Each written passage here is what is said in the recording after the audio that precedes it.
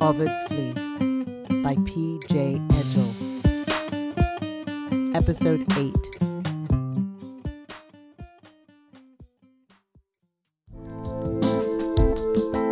Jesse. It had been a strange ending to that meeting, but he had so much to think about he moved on from that feeling. What a coup! 2 therapists. Jesse had often thought about seeing a therapist, but he couldn't bear the thought of anyone in Michigan knowing anything about him, so he had never sought one out. The Kimberly woman's brutal honesty had felt good. The verbal slap he needed that woke him from a malaise. For the first time, he felt in control of his life. The boy was silent, and he doubted whether he'd ever speak again. He felt relieved. Jesse looked at his watch, 2:45 p.m. He could get an earlier flight home and be with Annie and the kids. He'd go back to his wife. He felt a new feeling. He felt peace. He hailed a cab and sat in the back seat thinking. It wasn't perfect, but what was perfection? You made it yourself. He'd make it his perfection, but this time, consciously. Kimberly had given him the tools to navigate the situation. He'd go back and try and live as a straight, model husband. For a while, anyway. And then when it became too much, before the boy could wake up and push him to places he didn't want to be, he'd consciously go and find a guy, release himself, and go back to Annie. He knew he could do it and make it work. He loved Annie and wanted to be with her for the rest of his life. And if this was the way to do it, he could do it. She was beautiful and exotic. She made him laugh, and he could be himself with her. Well, almost all of himself. But it was enough. At the airport, he got an earlier flight, which would put him back at the Detroit airport by 5:43. He'd be home by 7:15, able to surprise Annie and the kids and have a good evening with his family. And then the long-awaited date with his wife. He bought souvenirs for the kids. He boarded the plane, and as he turned the corner to enter the cabin, he saw Mark and stopped short. As opposed to the usual feeling of longing and desire that came up whenever he'd see him, his shame rose up, but didn't linger in his chest to weigh him down, but turned to rage, so intense that he felt an intense urge to punch Mark, to bruise and bloody those rugged frat boy features. He was indignant at Mark's oblivion and wanted restitution. Jesse's fists grew tight around his backpack and his eyes narrowed. He willed Mark to look up, and as he did, the flight attendant tapped him from behind. Is there something wrong, sir?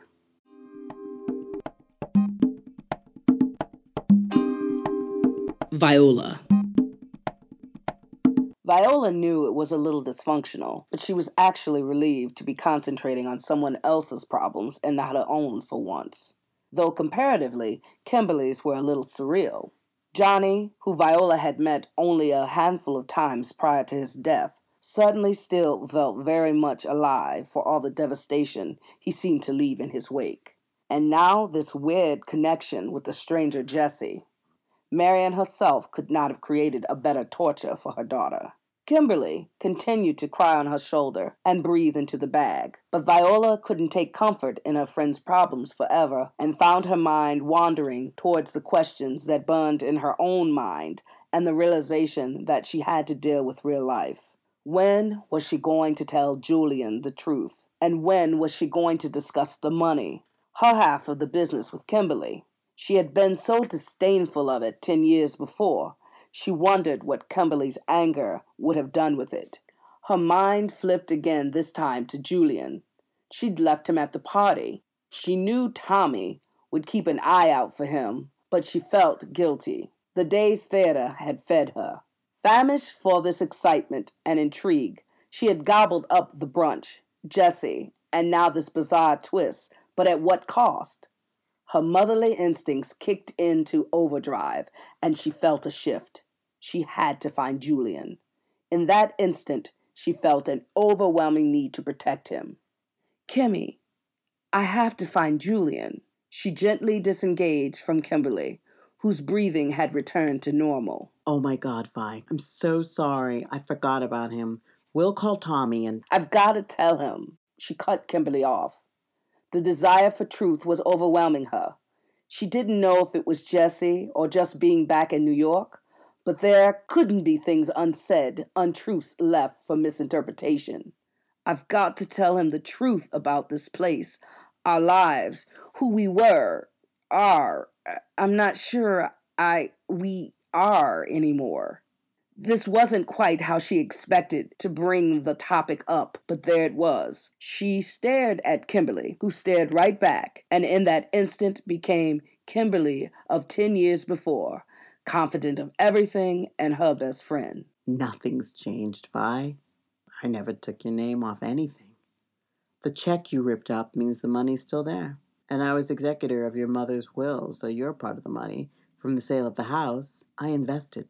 A sly smile crept across Kimberly's face. I suspected you'd be back, and if I do say so myself, I invested well.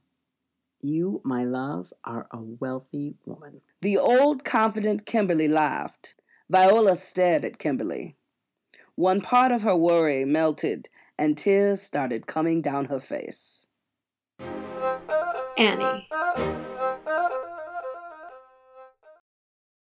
The kids were singing at the top of their lungs, and Annie's head felt like it was splitting open.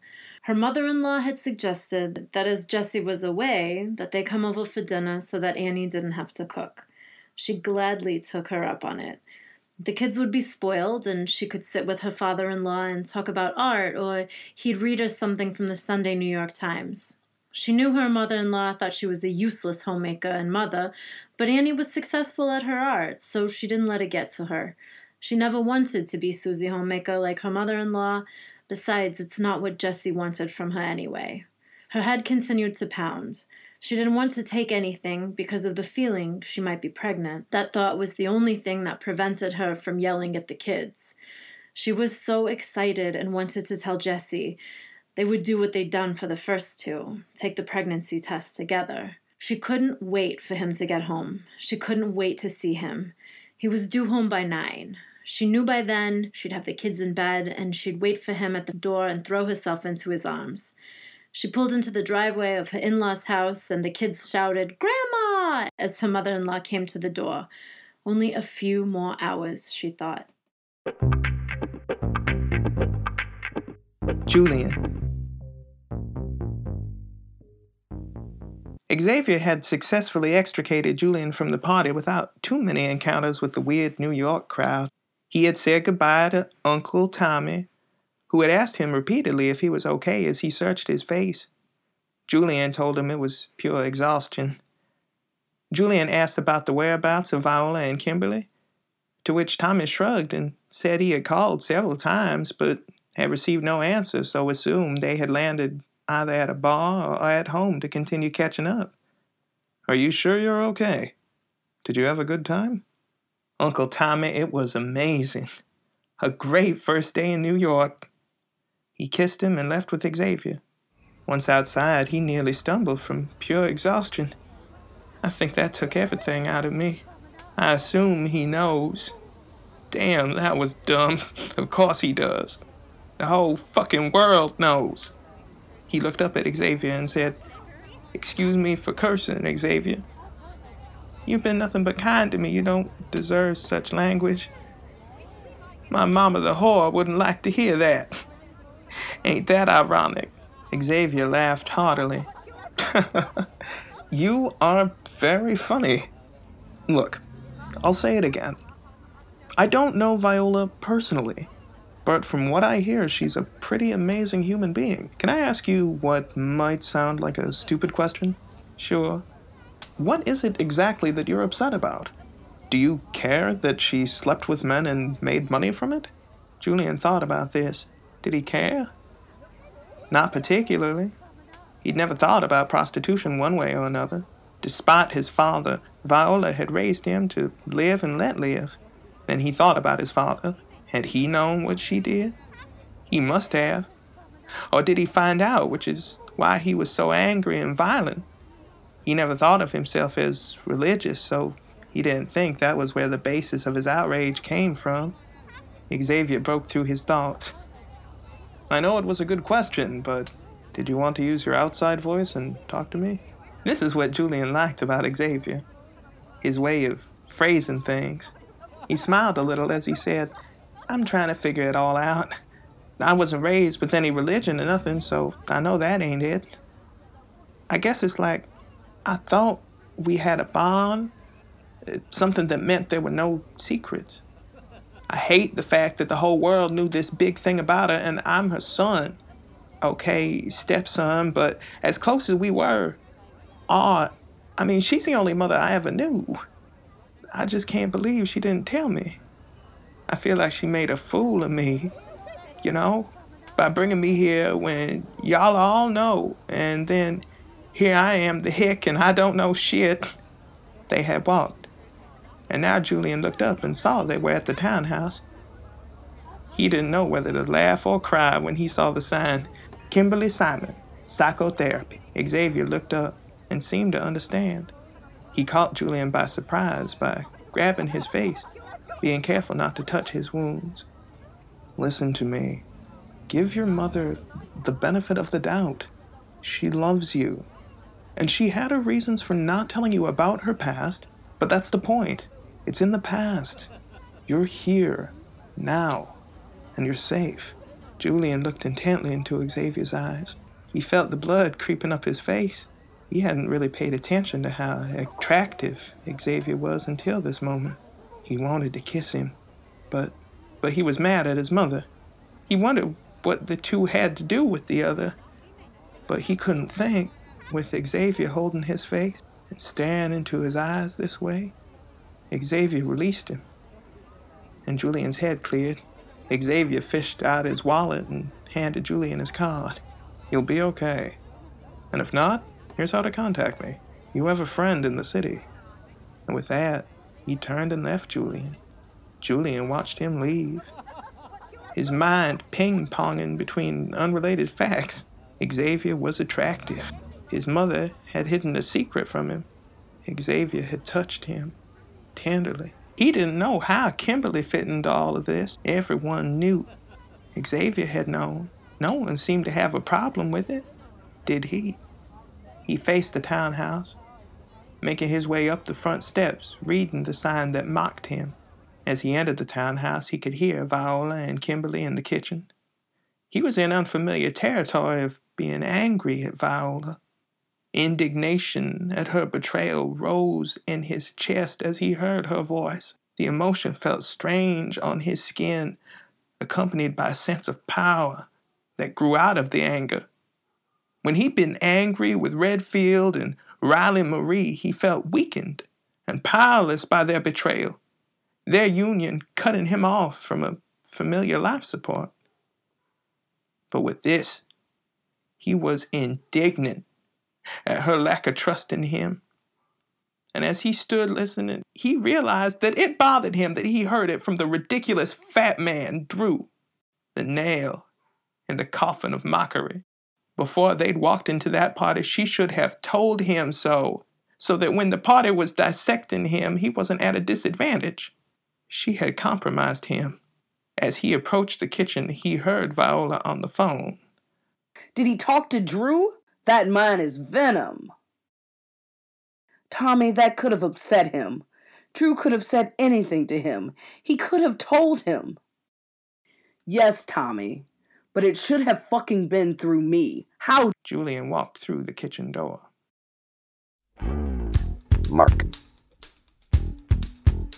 Mark was settled nicely on the plane.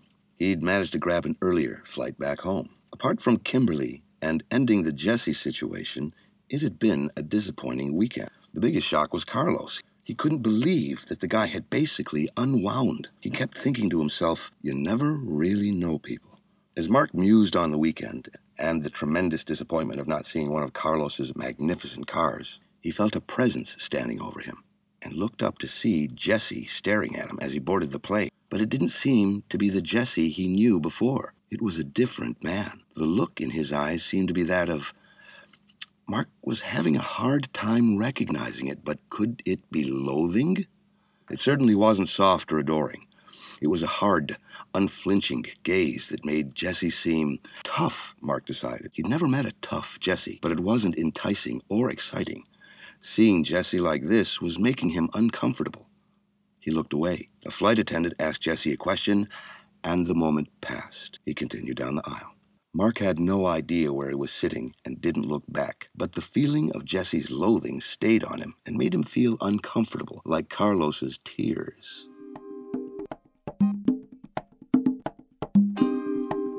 Viola. She called Tommy, who read her the riot act for disappearing from the party. When she asked about Julian, he said he'd just left. Vi, I think something's up. He said he was okay, but he seemed, I don't know, upset. I should have never left him there alone. Who was he talking to? Actually, a really nice young man from Jerry's law firm. Drew's nephew. Did he talk to Drew? That man is venom. Oh, shit, Vi. I don't know. Tommy, that could have upset him. Drew could have said anything to him. He could have told him. And in that instant she knew. Tommy knew too and said, I'm so sorry, Vi. Shit, I should have paid more attention, but he was going to find out at some point. Yes, Tommy, but it should have been through me. How dare? Kimberly had poked her, and she looked up to see Julian standing in the doorway. Without saying goodbye, she hung up the phone. She locked eyes with Julian. You're right, Ma. It should have been you that told me. How do you think it made me feel to be the only one in the room who didn't know how y'all made your money? He wasn't shouting, but his voice was raised and had a steeliness to it that reminded her of her husband. That frightened her the most. He was in command of her, so much so she barely registered Kimberly mumbling as she left that she was going for a walk and slipping out the room. Julian continued his gaze, steady in its anger. If you forgive the language, ma'am, it was a shitty way to find out your mama's a whore. He didn't break his gaze with her, and the words stung so much she stepped away from him, grabbing her face as if he had hit her. Julian! She didn't know this person. If she said his name, would he return? Julian, he continued. You made me feel like a fool in front of all those goddamn people. They all laughed with that fat clown Drew, queen of the parade, eh? In a bikini and some wig. Oh, he loved that. He flat out asked me if I was out of the closet. Julian, Drew's an asshole. Everyone knows it. Everyone, eh? In the same way, everyone knows you ain't a psychologist, you a prostitute. Oh, that's right. Everyone except your son. Total strangers know the truth, but not me. Viola found her voice and reason. Julian, for God's sake, stop and think. When the hell was I supposed to tell you? In between beatings from your father? We had a 21-hour road trip, but instead you let me walk into that room with all those freaks just staring at me like I'm some goddamn hick. You... Yeah, it don't feel good, do it, boy? Anything Viola had been feeling was now replaced with a frigid feeling of fear. Her husband was there in the doorway of her Manhattan kitchen with a shotgun in his hand. Her husband, drunk and waving the rifle. He may be a lousy shot, but he wouldn't miss in this small space.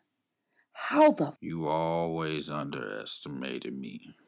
You always thought I was some kind of hick that couldn't figure out that if you was ever going to leave with my faggot son, you'd come hightailing it right back here. Same house, same shit. Girl, you ain't very smart after all, are you? Viola was speechless. The sound of his voice had frozen her blood in its veins. She suddenly felt cold and her chest felt heavy from the pounding of her heart. She never thought he'd follow them. She thought he'd be so lazy or drunk he'd talk about it for years but never follow through. She had indeed underestimated him. Her mind began to engage again and race. They'd never make it out of here alive if they made a run for it. He was bound to hit one of them. And with that gun, it wouldn't be a graze or a flesh wound. Is it possible that the alcohol could have slowed him down enough so that they could get away from him? The alcohol was making him talk, and the venom continued to pour from his mouth, berating her for what he'd not cared about 10 years prior. Yeah, I should have told you I brought home a whore, boy. Maybe she wouldn't have turned you into a faggot. Maybe if you had her, you'd still be a man. What came from his mouth was vile, and Viola, even though she'd heard him rain down insults and abuse before, had never heard such twisted logic. He was facing her, only addressing Julian with his words, but his eyes never left Viola, and even with all the hate, she knew that he wanted her. Could she weaken him by softening, professing love or desire? She had never done it before, even to stop the beatings. She had reason to keep her pride, but now she thought, to keep alive, she'd do anything. Julian. At the sound of his father's voice, Julian's anger at Viola had disintegrated, destroyed by the antifreeze his father's sudden arrival had put into Julian's vein. How could they have been so stupid as to suppose that out of pure hateful revenge he wouldn't follow them? But would he really kill them? Here? Julian knew the answer before the question had finished forming in his mind. Yes. He'd kill them and be back on the road, back south before Kimberly could find them. And he'd never be caught. Julian listened to the vile words coming from his father's mouth. The alcohol had turned his indignation at their running away to a pure hate.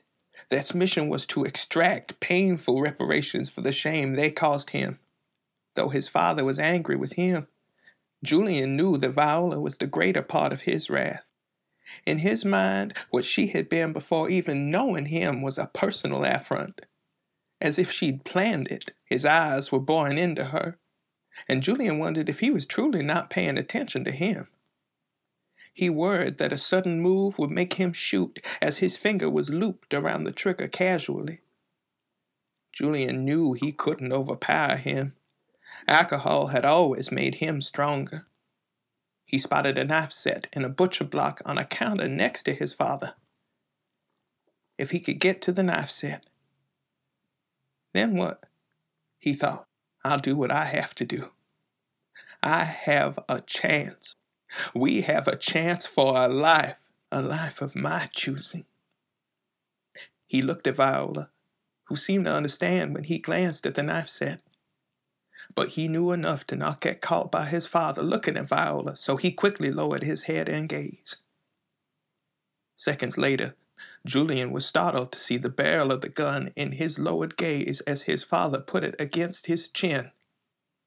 He heard Viola let out a strangled scream. What's the matter with you, boy? What you so down in the mouth about?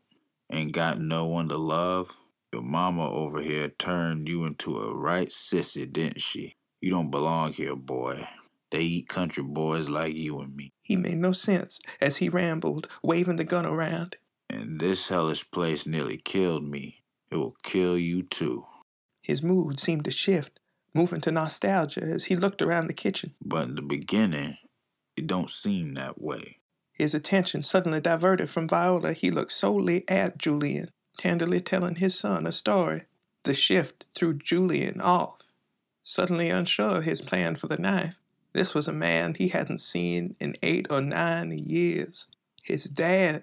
But Dad was here as a result of alcohol and nostalgia and was using a rifle as if it was a baton, waving and poking it into Julian's chest for emphasis in his story. In the beginning, it's magical. Everything is. The streets, the women. It makes you feel like there ain't nothing that can touch you and nothing you can't have. Julian noticed that with his father's back turned on her, Viola had begun to move slowly towards the block of knives. Julian concentrated hard, trying to appear engrossed in his father's words as opposed to petrified. And when I met her, I would have never known, you know? She never seemed like the type of whore my mama warned me about. She was classy and smart. Man, she could make me laugh. With his father's words, Julian remembered the car ride back south after the wedding. They had laughed and sung songs. He remembered his father then as handsome and happy. And for the first time, he felt sorry for him. His mind clamored to remember where it had gone wrong. He looked at him earnestly, and from that sympathy he spoke. Go on. His father visibly softened, and his hand relaxed on the gun a little. But you know what they say, boy. A leopard never changes her stripes. She had to turn a trick, 'cause she couldn't help herself.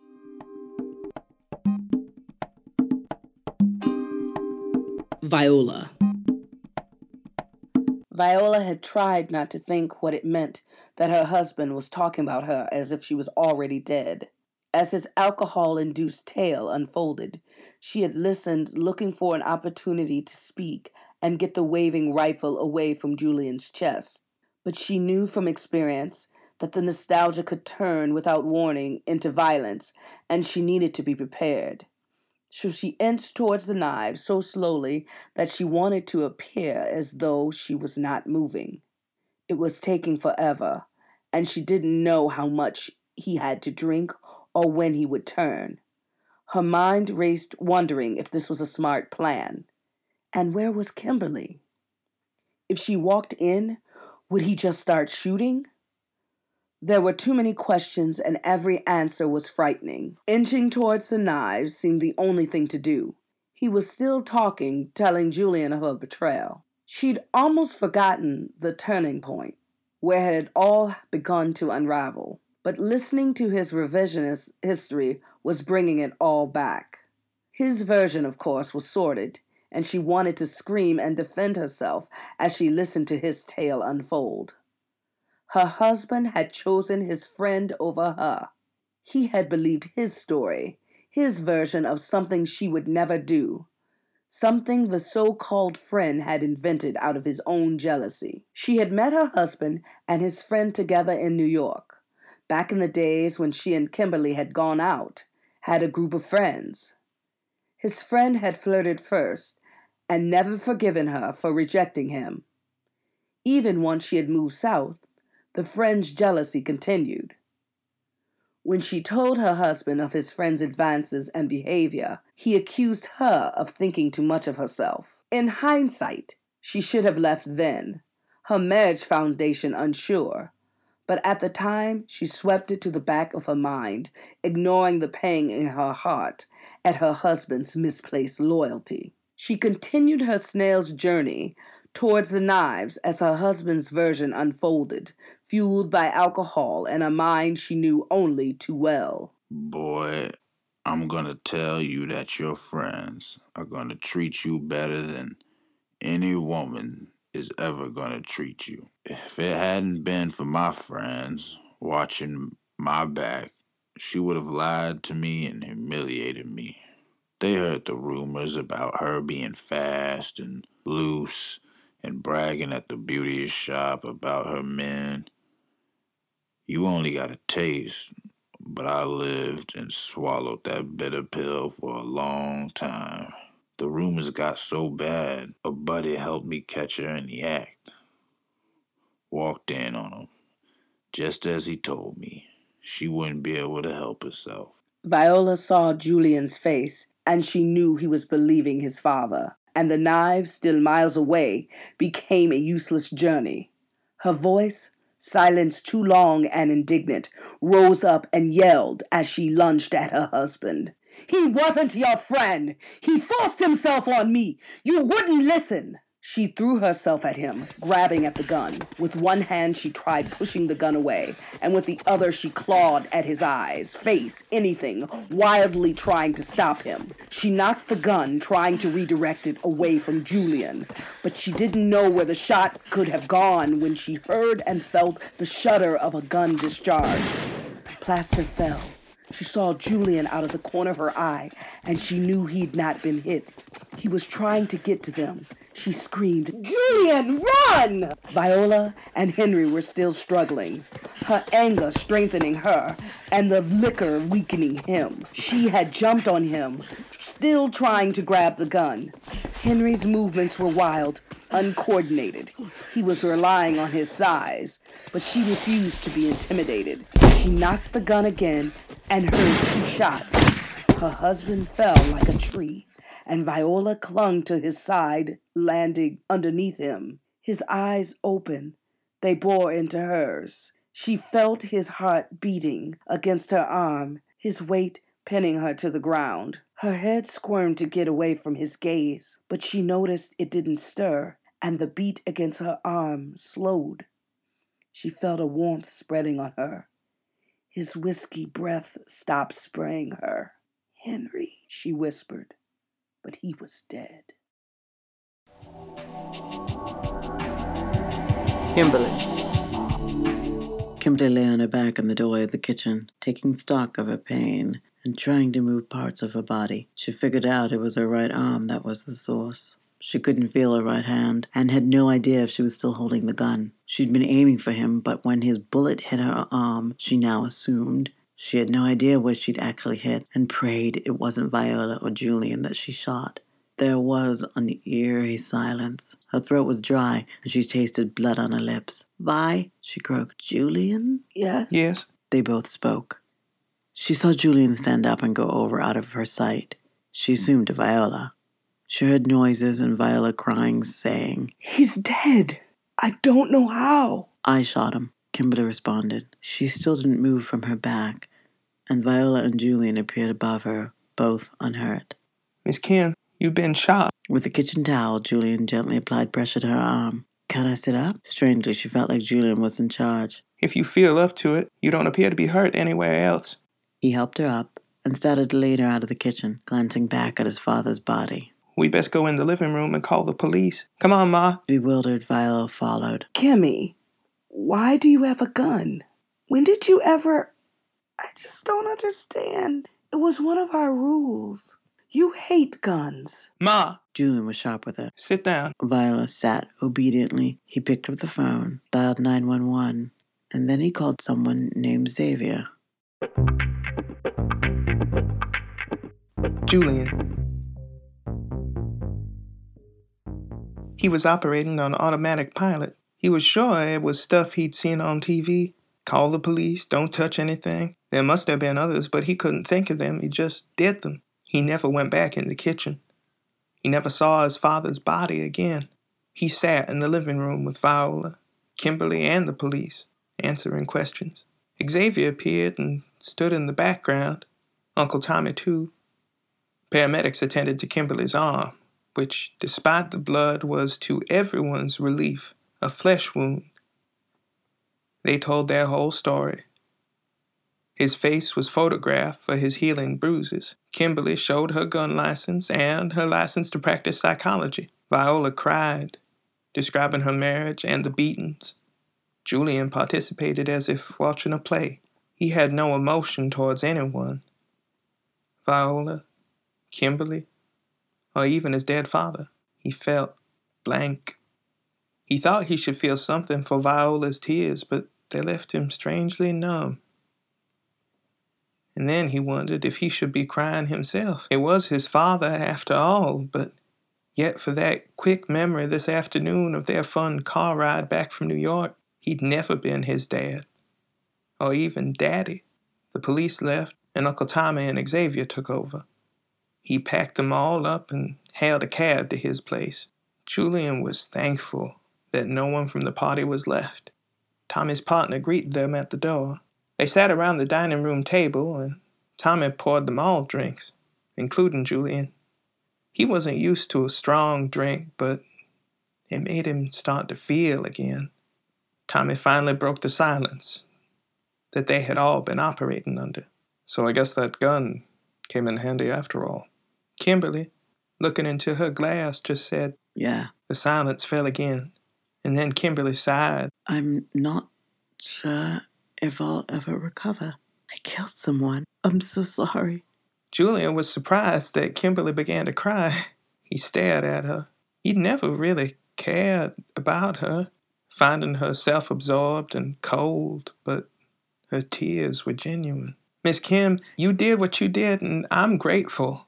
In the mood he was in, I doubt my ma and I would have made it out of there alive." Julian looked at her earnestly, but he couldn't bring himself to touch her. She looked at him and attempted a smile. Julian knew she was trying too. I got a question for you. How come we didn't hear you? I thought you'd left. I started to, but ran up to my room for a packet of cigarettes. I went up the front stairs. I guess he went. I guess he'd come down the back. By the time I came back down, I heard his voice, so I grabbed my gun. But honestly, I wasn't sure if you'd hurt Viola in your anger. Viola finally spoke. It's soundproofed, so no one would ever be disturbed. Julian looked at Viola for the first time, and finally he felt something. He felt the click of familiarity, of love, of warmth. He suddenly was grateful for her for what she'd done for him. He slid off his chair to his knees at her feet. She reached for him, gathering him in, and hugged him. He held on for dear life, and then the ache behind his eyes and the pain in his throat melted, and he cried. Viola stroked his back and soothed him. It's okay. It's okay, she repeated, and rocked a little as she stroked his back. She knew that for a millisecond he had felt something, not exactly love, but something for his father. Sympathy, maybe. He wasn't sure what, but she knew, and he had to explain. Ma, you've got to believe me. I never believed you did anything with anybody. I just knew that he believed it, and for a second he was human. I could never not love you. I know. And when he died, he was human to me too. Weird, isn't it? Jesse. He made it home in record time from the airport. After seeing Mark on the plane, his newfound peace had been disturbed, but he managed to get some of it back when he thought about surprising Annie and the kids with his early return. When he pulled in the driveway, he was surprised to see the house dark and Annie's SUV gone. But then he figured they were at his parents' house, as that was a pretty standard ritual when he was on a business trip. It's not that his mother thought Annie wasn't a great mother, but she worried that when Annie was working or in a funk, that the kids wouldn't eat. He didn't know if he shared his mother's concerns, but if it gave Annie a break, he thought it was a good thing. He placed his bag on the chair and rifled through the mail on the counter. He saw Annie's iPod and decided to go down to the dock and finally hang the lights he'd bought for her. He went upstairs, changed into shorts with no shirt. Grabbing the iPod, he put the earphones in and headed towards the dock with the lights and an extension cord. He breathed an easy breath. Peace had descended upon his shoulders. He felt anointed, saved, even rescued, but by no one but himself. He had finally and consciously made the right choice. He moved of his own volition, no longer a slave to the boy. He whistled to the song on the iPod, a U2 song about getting your life together. Until that moment, he'd never liked that song, feeling as if Bono was lecturing him, but now he understood. He was out of his stuck moment. His life was together. As he approached the tree, he threw the heavy extension cord up to go over the branch. The cord looped upwards, heading towards the branch. Jesse's eyes followed the cord, but the throw was short, and instead of going over the branch, the heavy cord hit the nest and then fell down almost at Jesse's feet, followed by a trail of angry bees. There was barely time to move. He knew he'd never make it to the safety of the house, and instead decided to head for the water. If he could get under it, he wouldn't be stung. But even as he thought that, he knew it was too late. The first sting hit, and it felt like a bullet.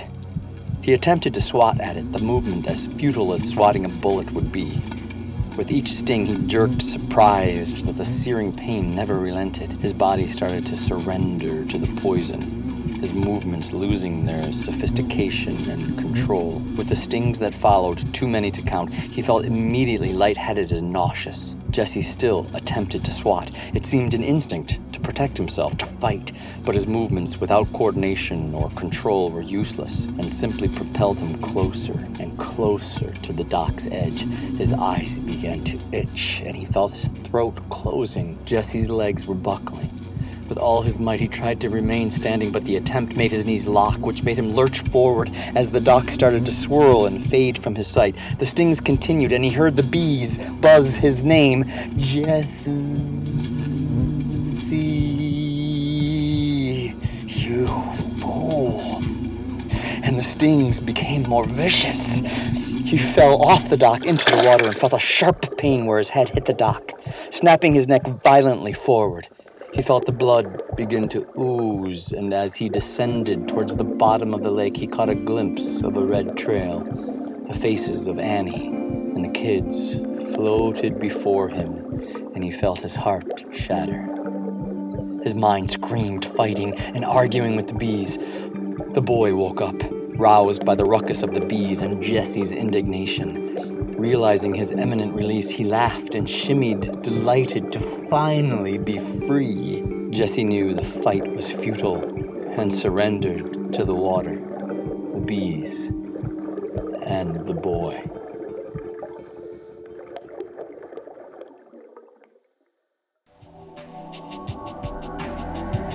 Kimberly. Saturday. Johnny had been strangely silent since Kimberly had killed Viola's husband. Truly killing a man made her realize that she had done nothing more than disappoint Johnny. She was unfamiliar with the feeling that she woke up with every morning, and on the 6th day since the incident, she identified the feeling as peace. She marveled at how luxurious it felt. She didn't know its boundaries, but decided to test them by calling her mother. Hi, Mom. Kimberly? You have another daughter? Don't be smart, dear. I was actually going to call you. I have some sad news. Annie Leventhal's husband, I think his name was Jesse, died. And there is the boundary of peace. Guilt at her behavior to Jesse flooded back, and she writhed in her bed. Kimmy, are you there? Yes, Mom. How did he... Tears burning the back of her throat. Oh, it's incredibly tragic. Some sort of accident. He's apparently deathly allergic to bees and got stung down on their dock. Apparently Annie was supposed to have an exterminator come, and something happened and her husband came back early. I just don't know. It's just such a mess. Oh, and she's pregnant. Apparently she was going to tell him that night. Have you ever heard anything so sad? Kimmy? Yeah, Mom, I'm here. Just taking it all in. Kimberly felt guilty for the relief she felt. Her tears fell for Annie now. I feel so bad for her. I wish there was something I could do. Mark. Julia had an annoying habit of commenting on what she read in the paper and then, uninvited, would read the paragraph or sentence aloud. It drove Mark crazy, and as many times as he'd asked her not to do it was as many times as she ignored his requests. Oh my God, it says here, Jesse Sorrell drowned last Sunday night. We know him, Mark. His son plays Pee-wee soccer with Dylan. That is so sad. Mark, are you listening? Mark didn't look up from his food or the sports section propped up against the coffee pot. Really? That's terrible. He was on my flight back from New York. You know, Carlos's daughter and granddaughter were killed in a car accident a few months ago. I found out when I was in New York last week. I took him out for brunch. He was a wreck. Julia put down the paper and reached for Mark's hand over the table. Honey, that was a really nice thing to do. I'm proud of you. You think so? You are? Mark was coy with his wife. Yes, I do think that was a lovely thing to do. Julia leaned over and kissed him passionately. Her hand moved from his cheek down his body with a decided goal in mind. You're a good man, Mark Harrington.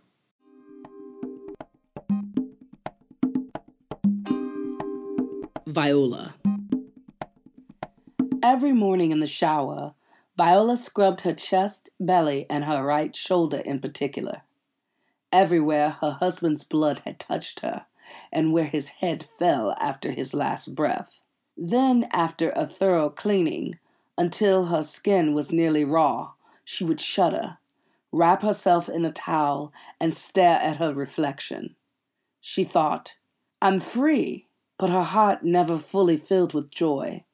It was still too foreign and made her feel slightly sick. It was true that her life was neatly wrapped up beyond her wildest dreams. But was a violent death a happy ending? It is what it is. You had to get here somehow, her half-happy heart would say. She would respond, give me time, I'll get there. Her mind persisted in wandering, and with ghostly melancholy, looked for something to be afraid of, but it could find nothing except the unknown future, which seemed lacking next to the past. Then her half-happy heart would say, I guess you have no other choice but to be happy. Join me? And her melancholy side would shudder at the thought and relent a little, and her happiness would grow. Occasionally, her melancholy would find her dreams where she would relive the horror of her past 10 years over again, and only then would it be satisfied, trying to take her happiness. But happiness once found is tough, and never gave in. Viola, Julian, and Kimberly settled into a life in the other house they had owned that Kimberly had all but abandoned. Kimberly shut down the business, giving each girl 3 months' salary until she figured out what to do. Viola wanted to go back to school and thought Kimberly should do the same. Julian wanted to become a psychologist too. She imagined all three one day having a practice together. The thought made her laugh, and the laughter felt delicious and luxurious. At times it felt forbidden, but then as her happiness grew, she realized she was rich, and she could afford it.